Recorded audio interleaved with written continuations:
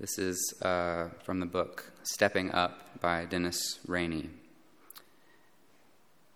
It lasted only 20 seconds, but in that short period of time, Jean Red Irwin embodied the courage of an ancient warrior. Jean, called Red by his buddies because of his wavy auburn hair, was part of an 11-man crew on board the City of Los Angeles, a B-29 superfortress. On April 12, 1945, their plane was part of a bombing raid on a Japanese chemical plant in Koriyama.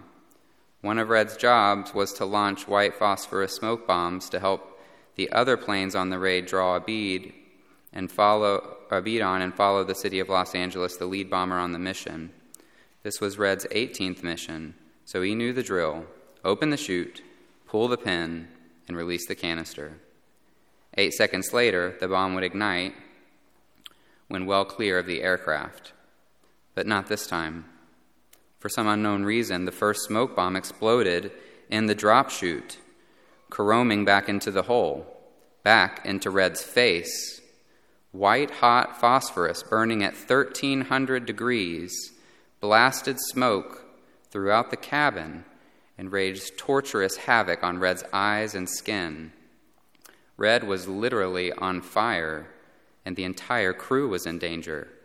The smoke bomb itself was eating through the metal of the bulkhead where the real bombs were stored. There were two options: watch the fire spread to the other munitions in the bomb bay, or crash into the ocean before everything totally blew up. Or maybe there was a third alternative, if a man had the courage. Grabbing the white-hot canister in his right hand, Red Irwin stumbled to the front of the aircraft, weaving blindly by instinct toward the cockpit window. Suddenly, he collided with the navigator's table that blocked his path to the cockpit. Still afire, he wedged the bomb between his forearm and rib cage, grappling with the spring latch on the table that required both hands to release and lift it. With a last surge of energy, Red scrambled into the cockpit and flung the glowing fireball through the open portal and out into the waiting waters of the Pacific, and then he collapsed in a sizzling heap. By the time the smoke subsided enough for the cockpit panel to become readable again, the instruments confirmed that the plane was a mere 300 feet above the ocean's surface. A few more seconds, and any attempt to pull out of the nosedive would have been too late. Every man on board was saved, but Red Irwin's life hung by a thread. A month after the accident, his body was still smoldering, the phosphorus reigniting from oxygen exposure each time doctors scraped another embedded fleck from his skin. He spent a solid year with his eyes sewn shut and endured more than 40 surgeries. Even with a Congressional Medal of Honor hanging around his neck, he would always bear the limitations of a body seared by unimaginable heat. Yet Red Irwin would live to father 4 children and hold 7 grandchildren in his lap. He would also coach Little League teams, follow Alabama Crimson Tide football — he didn't do everything right — and go to church on Sundays, and retire from a long career with the Veterans Administration. In our fragmented culture, even the nature of manhood is an object of debate. What does it mean to be a man?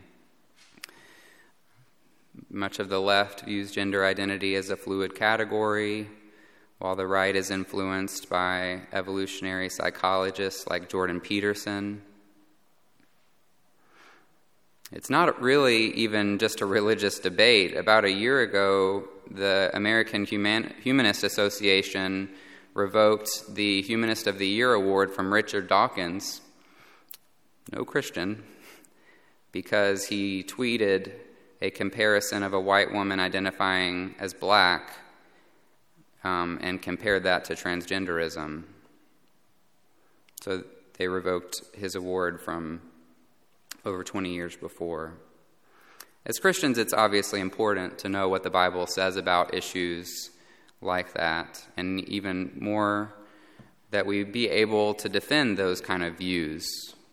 But I submit to you that what is even more important than having prowess on social media platforms is that we embody, like Red did in that moment, that we embody what masculinity is, what godly manhood is to the world around us. That's what the world needs. They don't need us to be able only to defend a Christian view of human nature.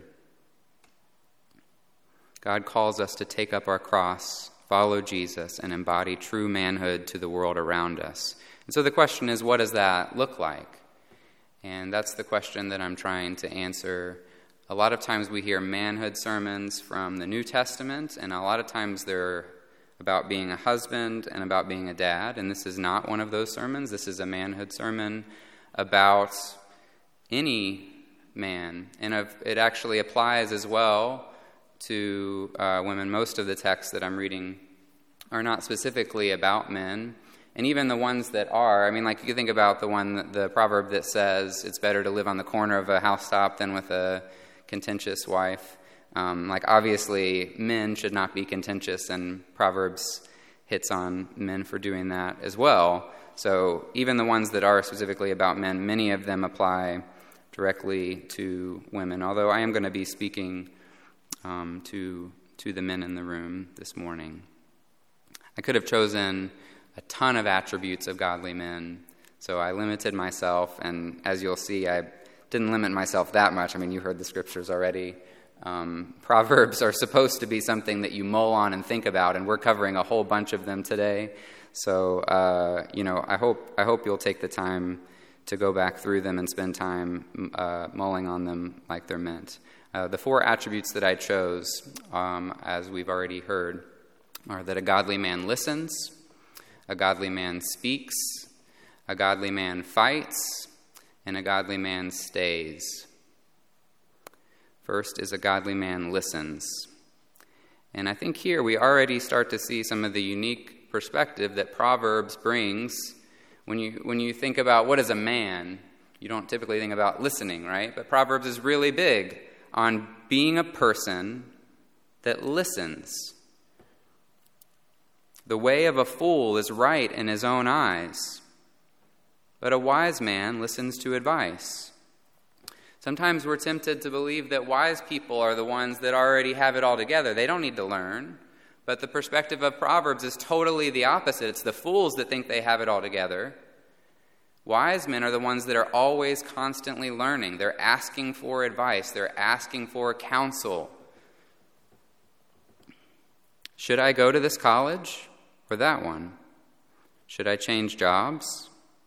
A godly man asks others. There is a way that seems right to man, but its end is leading to death. This reminds me of the story of Nabal, I don't know how you pronounce his name, Nabal and Abigail. I don't know if you remember the story when David was still on the run from King Saul. He and his men were all over the place, but they were in a certain area where this rich man Nabal, whose name literally means fool, lived, and they protected his shepherds a bunch.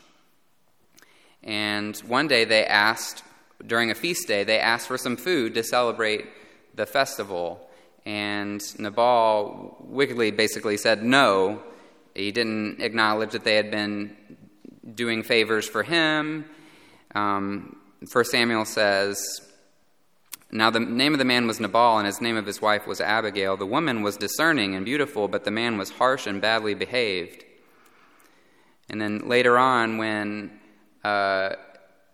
one of Nabal's servants, one of the shepherds, was pleading with Abigail to please intercede with David before they all are killed, this is what the servant says to Abigail. Now therefore know this and consider what you should do, for harm is determined against our master and against all his house. And he is such a worthless man that one cannot speak to him. A worthless man is someone that you can't speak to. because he doesn't listen. A godly man listens to reproof. A rebuke, this is Proverbs 17:10. A rebuke goes deeper into a man of understanding than 100 blows into a fool. We've all been called out for bad behavior before. We know the feeling. We know. I see myself in my son when he says, "But Dad, but." But this, but that. We have excuses, we have reasons, we have justifications. We know why they're wrong and why we already thought of what they're trying to counsel us with, and we already anticipated it, and we have 100 answers and responses. But Proverbs suggests that a wise man, just one rebuke, he lets it go down deep and he thinks about it. This doesn't mean that you read all of your negative comments on social media and you take them to heart equally, but it means that we listen for the truth that there might be in any correction given, that we're seeking to be more like Jesus, and so we're willing to hear the reproof. And I think of David here. David was obviously very wicked in some parts of his life, most famously with Uriah and Bathsheba. And the prophet Nathan, I think wisely, confronts him in kind of a subversive way. But when David is finally made aware, you are the man, that he is being accused of adultery and murder, then he could have had the prophet Nathan killed. I mean, that's what he did with Uriah, who was a notable person. He didn't have to get down on his knees and confess and repent and fast. He did, though. And so David is an example here of being able to be corrected in his wickedness. And this is what a wise man does.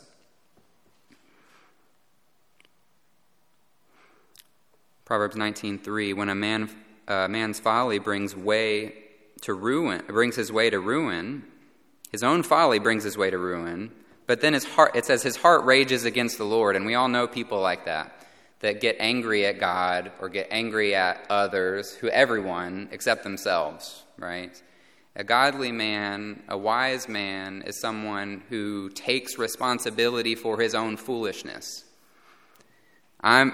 I'm part of the problem. Now, this isn't saying there's nothing to the situations that's going on and everything, but we own up to our failures is I think what this is teaching. A godly man doesn't just listen, but he listens thoughtfully and carefully. This one always strikes me. The one who states his case first seems right, until the other comes and examines him. The point here, if you think about like being in a law room, or what I think about of two kids, when the first kid says it, oh, okay, that makes sense. And the second kid gives a different perspective on the story, and you're like, okay, wait, what's going on here? And the famous story is Solomon. He gets all this wisdom from God, and the way that he shows that he has it is he has these two prostitutes come to him arguing about whose baby a child is. And wisdom is being able to listen thoughtfully and carefully, not just to say, okay, you're right. Not just to hear what the first person says and take it to heart. We listen carefully. We don't just immediately speak. If you're listening to a friend share something hard that they're going through, you just listen for a while. You don't just immediately solve it. Which leads us into 20, verse 5. The purpose in a man's heart is like deep water, but a man of understanding will draw it out. Have you ever thought about that as your goal when your friend's going through a hard time? Your goal is not necessarily to change the purpose of the man's heart that you're listening to, or the woman that you're listening to. Your goal is to draw out what is the purpose of their heart here. Maybe by asking questions. Cody's talked about how we all in the church have pastoral responsibility towards each other. we shepherd each other, we counsel each other. So when we're counseling each other, we can draw out each other's heart by listening well and asking good questions. But even Rehoboam, you remember Rehoboam was the son of Solomon, the one who famously caused the split between the northern kingdom Israel and the southern kingdom Judah. He listened to counselors, and he in fact listened to an abundance of counselors. The problem was he listened to the wrong ones, right? So a godly man listens to the right people.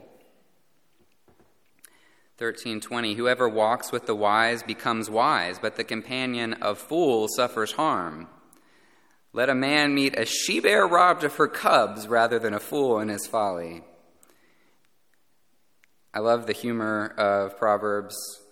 You don't want to run into a she-bear robbed of her cubs. It gives you kind of a vital sense of like, this is really dangerous. If I stay with this fool, my life's in danger. That kind of vital sense of like, he could maul me to death with these words that seem stupid and thoughtless. The mouth of a forbidden woman is a deep pit. I chose to stay away from Proverbs 1-9, not because I don't like them, I love them, but just to restrain myself a little bit. But obviously Proverbs 1-9 talks about the forbidden woman in great depth and is a great lesson for us dads in terms of helping your children anticipate the struggles that they're going to face from women in the future. The mouth of a forbidden woman is a deep pit. Don't believe everything you hear from a woman. We cling for and love to be accepted and affirmed because we want that as men. But just because a woman offers that, I think what this is saying is just because a woman offers that to you, just because she makes promises to you doesn't mean that you should run after it. Listen to your father who gave you life, and do not despise your mother when she is old. Wisdom listens to your parents. This is obviously one of the commandments, but it's also just straight old wisdom. Listen to your father and your mom. How do we distinguish wise counselors from foolish counselors? The answer is by spending time in the Word. Proverbs 13:13, whoever despises the Word brings destruction on himself, but he who reveres the commandments will be rewarded. Not just reveres the commandment, but 16:20, whoever gives thought to the Word. This is what we do in our quiet time. We give thought to the Word. Whoever gives thought to the Word will discover good, and blessed is he who trusts in the Lord. So point 1 is a godly man listens. Point 2 is a godly man speaks. And words are powerful. This is the point of James that he stresses for a long time. And the letter of James, we've all experienced that we can become really helped, be really helped, and be really hurt by words. They can be used to build people up in Christ or to tear them down. And I was very impressed as I read through, all of these proverbs a couple times. One of the most prominent things about our words is that we shouldn't have too many of them. A godly man speaks sparsely. What does a wise man sound like? Sometimes silence. Young ladies, as we go through this next part, the young ladies in the room, Proverbs is actually, a lot of it is about being able to choose good friends, but it's also about being able to choose a good spouse, right? It's about being able to choose the right woman or the right man. And so as I read some of these, you might want to think, these are things to dwell on as you're filtering out, the good fish from the bad fish in your future. When words are many, transgression is not lacking, but whoever restrains his lips is prudent. This next one is takes some time to kind of mull over. For lack of wood, the fire goes out, and when there is no whisper, quarreling ceases. No wood, the fire goes out. No gossiper, no arguments. As charcoal to hot embers and wood to a fire, so is a quarrelsome man for kindling strife. No quarrelsome man in the group anymore? No strife. The tongue of the wise commends knowledge, but the mouths of fools pour out folly. A lot of times we can tell a fool because they just don't stop talking. Now, I think sometimes, it can come out like people that are talkative are bad. No, this is not what Proverbs is saying. But it is saying that there's a think before you speak aspect to our words that's important. And I think this is funny. Even a fool who keeps silent is considered wise. When he closes his lips, he's deemed intelligent. But generally, a fool takes no pleasure in understanding, but only in expressing his opinion.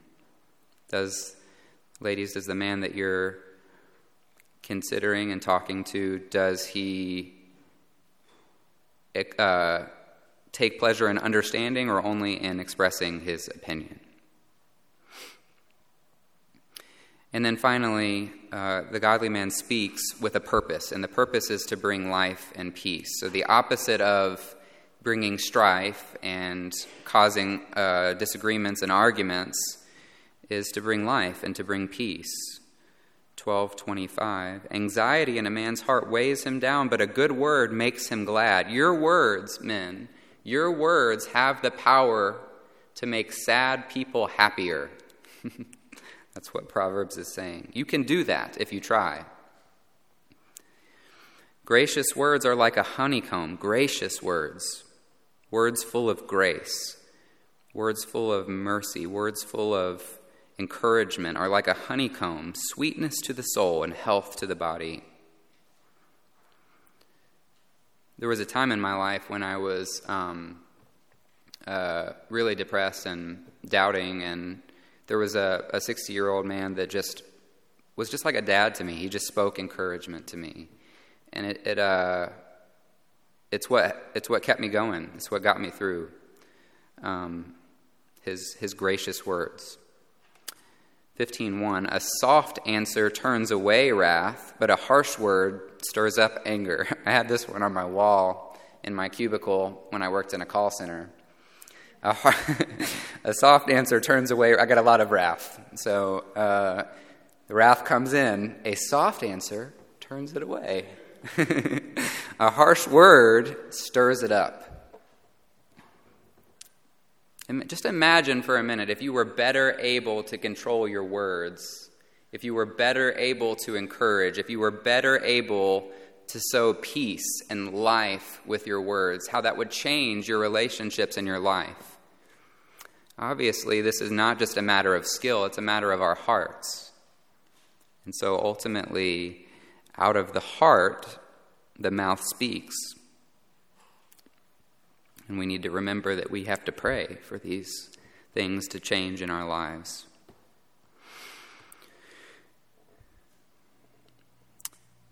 Oh, I think I said finally, but it wasn't done. Finally, a godly man speaks appropriately. To make an apt answer is a joy to a man, and a word in season, how good it is. I'm going to skip a little bit here for time. The heart of the righteous ponders how to answer. The mouth of the wicked pours out evil things. I've heard Paul Tripp say, he's a Christian counselor and has written a whole bunch of books. I've heard him say that sometimes when he's counseling, he's listening, and he gets towards the end of it and he says, I'm gonna have to think on this and pray about this, and let's talk about it more next week. So he doesn't even give the answer at the end of the session, right? And I think there's a lot of wisdom in that. The heart of the righteous ponders how to answer. Let me think about that. Okay, sometimes we say, okay, I'm going to pray about this, and that's like an excuse to not, just to drop the conversation, right? But like, what if you just said, I need to think about this. let me pray for you, and let's talk about this next Tuesday, so you're not just shirking them off. A godly man speaks honestly. Our words have the power to twist things for our own benefit. We can do that. But if we take up the responsibility of loving our neighbor as ourselves, we might be able to do the hard work of truth-telling. I'm going to skip a couple here. It is a snare to say rashly it is holy and to reflect only after making your vows. A lot of people are tempted to make promises quickly, but this is a snare. You need to reflect. You need to count the cost and then make your vow. Make your promises after counting the cost, is what that's saying. Whoever gives an honest answer kisses the lips. Enough said. Faithful are the wounds of a friend, profuse are the kisses of an enemy. I just finished reading a book. I won't name it because it's got some bad stuff in it. But a guy is a wise man is a friend by actually punching his friend in the face. His friend is like not even. He has 2 one-year-old children, and he's not even named them at this point. He's so bereaved at losing his wife that he's just not caring about anyone else in his life, and he's just in this slog. He's in this slog, and he's somber, and he's just not paying attention to anyone. His whole world is himself, and this is kind of literally putting action to the idea of kind of like putting him back where he needs to be, like hitting him, waking him up, basically. And sometimes it is hard work to say the hard thing, but it's really important if you're going to be a friend that you're not always criticizing, but that you're able to say hard things that your friend needs to hear or your spouse needs to hear. All right, third point is a godly man fights. A godly man fights. Us men are motivated by fighting an enemy to conquer. But a lot of times the enemy is the other people. It's those people out there. But as Christians, we don't fight against a flesh and blood enemy. We fight against sin and the works of Satan. This fighting imagery is not used in Proverbs, but it's used in Romans 8:13. It says, if we, by the Holy Spirit, kill sin, put sin to death, by the Spirit we will live.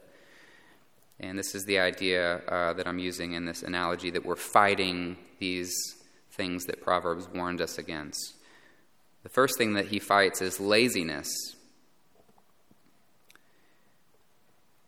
The sluggard does not plow in the autumn. He will seek at harvest and have nothing. One wise woman said, I don't want no scrub. A scrub is a guy that won't get no love from me. That was a joke.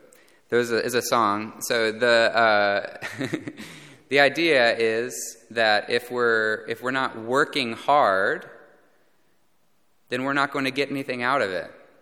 And we shouldn't be, dating or hanging out with people that don't work. If they're not able to work, they're not going anywhere in their life. It's not saying that you can't not know where your life is going, right now, or know everything out in advance. It's just saying that you're somebody who's willing to work. If you don't plow in the autumn, there's not going to be any harvest in the fall or next year in the summer. Do you see a man skillful in his work? He will stand before kings. I love this because, most of us are not pastors here, and this gives this is the Protestant view. Our work is important. A man skillful in his work will stand before kings. Do your work, men, with excellence. Be proud of the work that you did last week. Be hardworking And if you are a husband or a dad, when you get home from a hard day of work, be hardworking to love your family well and to lead them well, spiritually and emotionally, when you get home. Okay, let's keep moving on. A godly man fights lust and sin. In Titus 2, Paul tells older men do this, and he lists off 6 different things. He says, older women do this, and so train younger women. And then he gets to younger men, and he has one thing for younger men. Like, okay, I'm going to make it real simple for you guys. Here it is. Softball pitch. Self-control. That's the one thing that he says to younger men. It's part of the long list of things for older men, but one thing for younger men. And if you've been a young man before, then you know you need it. One thing for younger man. Self-control. Why? Well, Proverbs 27:20 says this: Sheol and Abaddon are never satisfied, and never satisfied are the eyes of man. We have this longing and this lust in our heart that we're always wanting more. We're not satisfied with where we're at, and it's a good thing. It drives us. It's ambition, right? But it's also something that can get us caught. It's also something that can lead us to not be satisfied where we need to be satisfied. A man without self-control is like a city broken into and left without walls. Imagine the the whole book of Nehemiah is about walls. Imagine the importance of walls in those times, right? You don't have walls, then enemies come in and attack. They make fun, the people in Nehemiah are made fun of. They're joked about because their city doesn't have any walls. A man without self-control is like that. He's vulnerable. He's going to just say whatever comes to his mind. He's just going to do whatever he wants to in the moment. He's like a city broken into and left without walls. Some of these things are hard, and I know as a man that we struggle with them. It's not thoughtlessly that Paul says the fruit of the Spirit is love, joy, peace, patience, kindness, goodness, faithfulness, gentleness, and self-control. The fruit of the Spirit is required for us to grow in self-control. We need God's work in our life. We need the Holy Spirit. The godly man fights anger.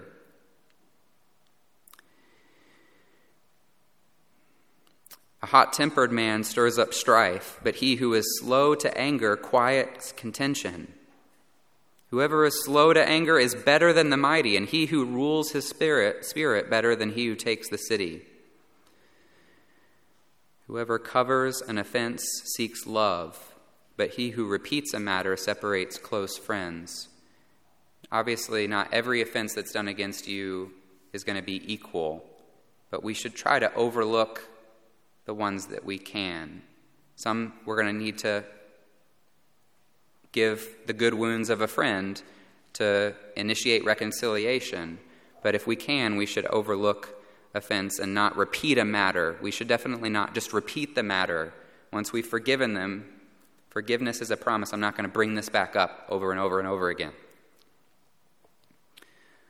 All right, I'm going to just read a couple texts from Injustice and Poverty. I was almost blown away by how many passages say that we need to be thinking about the poor and those who are who have injustice committed against them.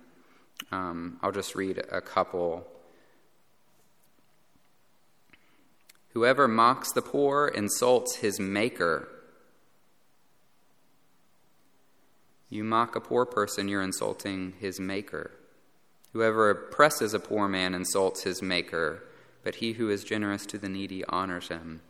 Open your mouth for the mute, for the rights of all who are destitute. Open your mouth, judge righteously, defend the rights of the poor and needy. Last point, a godly man stays. There's a lot of sermons we've heard from Proverbs on the Proverbs 31 woman. An excellent wife, who can find? She is far more precious than jewels. And a lot of people don't even realize this is one of the most important verses in Proverbs to me. Proverbs 20. Many a man proclaims his own steadfast love, but a faithful man who can find? It's hard to find the Proverbs 31 woman, but it's also hard to find the Proverbs 20 man. It's not hard to find a man proclaiming steadfast love, but where's the man who will love steadfastly, the faithful man? It's not an accident that boyfriends love to say, "I'll always love you," right? They know that gets into the heart of the girl. Marriage is not just a promise, "I love you now." It's a promise, "I will always love you. I will love you and be faithful to you forever." And that promise is easy to make if you're just using words. But a faithful man, who can find? And yet, 19:22 says, what is desired in a man is steadfast love. That's what friends want. That's what women want, is a steadfast love that's not going anywhere. It's just going to stick right here through the hard times. And it's not just about marriage either. A friend loves at all times, and a brother is born for adversity. It's about friendship. Are you just going to be there through the thick and the thin of life with your friend? I'm going to wrap things up. John's Gospel introduces the Last Supper in this way. He says, "Now before the feast of the Passover, when Jesus knew that his hour had come to depart out of this world to the Father," this is the phrase, "having loved his own who were in the world, he loved them to the end." Jesus loved his disciples during his ministry with them. He loved them well. He served them by teaching them. He cared for them. His work on the cross was an extension of that. His washing of their feet was an extension of that. He loved them to the end. Right? And this is what Paul calls husbands to love your wife like Christ loved the church, even to death. Jesus loved them to the end, and he loves us to the end. Jesus was the wise man that we all need to be. Colossians 2:3, "In Christ are hidden all the treasures of wisdom and knowledge." Like Nathan rebuked David, Jesus rebuked the religious leadership of his day, but they did not repent like David did. Instead, they killed him. And Jesus didn't fight back. And maybe this was foolishness. Corinthians says, to the Greeks, this is foolishness, but to us who are called, it was the wisdom, the cross of Christ that we preach, is the wisdom and power of God.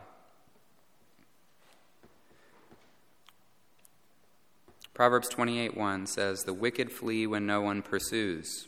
No one's even following them, but they're running away. "But the righteous are bold as a lion." And so, men of the church, I'm speaking to us today. I call us to boldly take up our cross and follow Jesus. I call us to lay down our lives loving our neighbor as ourselves, to be responsible, to be hardworking. We might not ever make the split-second costly decision that Red Irwin had to make by picking up that bomb, but we still have to make the daily decision of sacrificial love by listening well, by speaking well, by fighting the sin within us, and by fighting injustice, and by staying. So let's pray now for God's Spirit to cultivate that wisdom, love, and boldness in our hearts so that we can be the godly men that our world needs. Father, we need you. We fall short of this. We see that Jesus is the wise man, and we hear him say that all who follow and obey his teaching are like the wise men who build their house on the rock. But often it seems like we are the foolish man who's listening to his teaching but not obeying. We pray that you would give us wisdom. We pray that you would change our hearts, that you would give us self-control, that you would give us the ability to shut our mouths and listen, that you would give us the ability to speak words that build up and do not tear down. We pray that you would give us the fruit of the Spirit: love, joy, peace, patience, kindness, goodness, faithfulness, gentleness, and self-control.